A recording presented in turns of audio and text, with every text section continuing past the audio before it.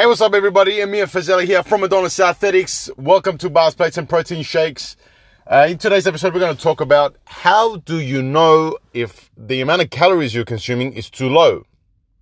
Obviously, at times when we're trying to lose weight, lose fat, we have to get into a caloric deficit. There's no way around it. So we have to be eating less than we are burning to be able to get rid of some weight.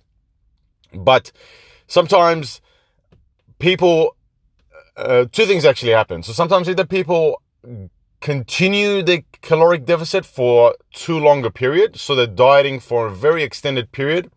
And as we all know, the longer your the calories are in a deficit, the more your metabolism will adapt and slow down. And so that's ultimately not a good thing. You want to be controlling it as much as possible and sort of doing it in waves and cycles.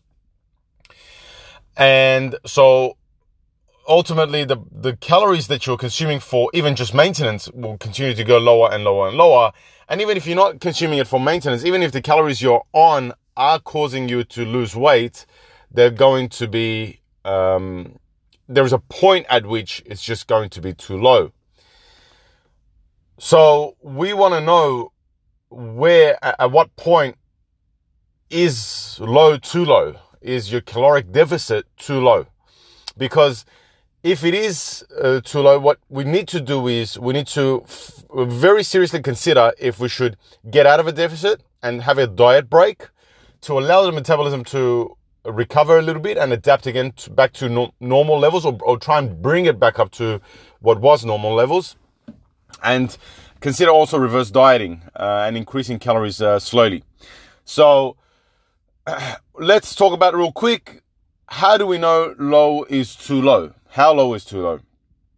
If you take your body weight, assuming you're not somebody who is very obese or overweight, if you take your body weight and you multiply it by 22, that's the amount of calories you should be on at least. If you're around there, then you are at normal level, right? You are at an acceptable level of calories. If you can imagine somebody at, say, 100 kilos, multiply that by 22, that's 2,200. So that's the amount of calories at the bottom end I would consider that person should be on, and before you start to stress. I mean, even then, even at that number, you would want to be very, very careful as to how you progress from there. And if you're going, in my opinion, you should never go any lower than that. Somebody at 100 kilos, especially if they're not obese and they're on 2,200 calories, you should really seriously consider if it's a good idea to bring the calories down even lower. I'm not saying it should never be done, but I'm saying you should be very, very careful as to whether that's a good idea or not. Because 2,200 calories at 100 kilos body weight is fairly low. I mean, we have girls, powerlifters, who are like 50 kilos on 2,100 calories.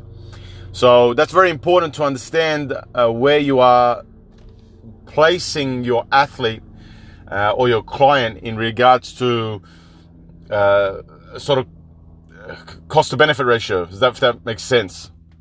You always want to be losing weight on as many calories as you can possibly be eating. That's very important. So, I guess that's it. It's as simple as that. You just want to really be careful on how much calories you push down, which really brings us to another point in regards to a lot of gyms and boot camps and stuff like that, when they do fat loss diet or weight loss challenges. And they immediately putting, like, for example, as a blanket approach, they're putting all the guys on 1,800 calories, you know? And 1,800 calories is not a lot of calories for any average sized male. So you're guaranteed to lose weight. The thing is, you've done probably a lot of, I don't want to say damage, that's not the right word. You've just gone about the wrong way. Those guys could have lost weight much much easier, much more effectively, especially for the long term, if they had sort of calculated the calories a little bit better and approached it a little bit better. It would have been easier to adhere to for the long term, because let's just face it, if you're on too low a calorie for an extended period of time, you're just not going to be able to stick to it. It's just as simple as that. It's not maintainable, because you're always just going to be perpetually hungry. You will binge sooner or later, and that binge is going to set you back. So you need to be a little bit more careful with how you set up your diets. There needs to be periods where you're in a deficit, but there also needs to be diet breaks intermittently as you go through. There needs to be periods where you're just increasing calories, you reverse dieting, and all of those will ensure long-term success, which is the most important thing. There can be no significant, long-lasting results from short-term sort of views. You just got to make sure you're not short-sighted in how you approach your weight loss and your health and your training, even your strength gain. Everything has got to be planned out for the medium to long term. You got to see what you're trying to do in the longer term, how it's going to plan out, a few months down the track at least, and then, a year down the track onwards, something maintainable that you can sustain forever, hopefully.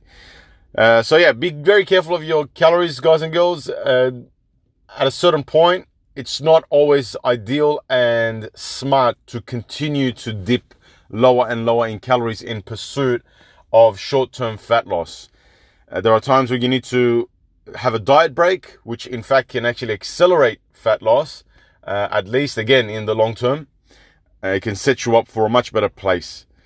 I hope that helps out. If there's any questions in regards to what I've just covered, feel free to hit me up.